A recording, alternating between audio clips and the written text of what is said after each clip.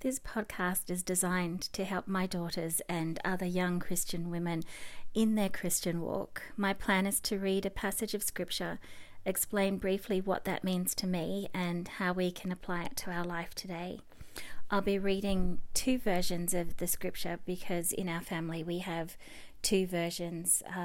So some of us use the NIV and some of us use the New Living Translation. So I'll be reading both translations each day.